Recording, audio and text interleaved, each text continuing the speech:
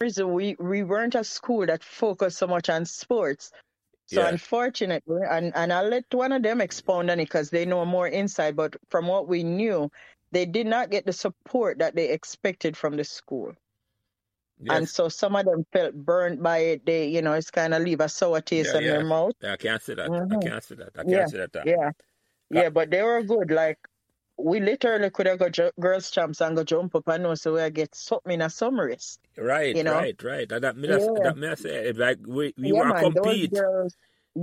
those girls were on point, and those girls are still friends to this day too. Yeah, yeah, I yeah, can't yeah, say yeah, that, yeah. So you know. who was the coach of the team them years there, Melanie? And who did them coach? I don't You remember. know.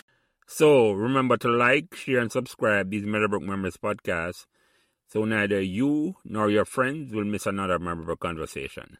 Thanks.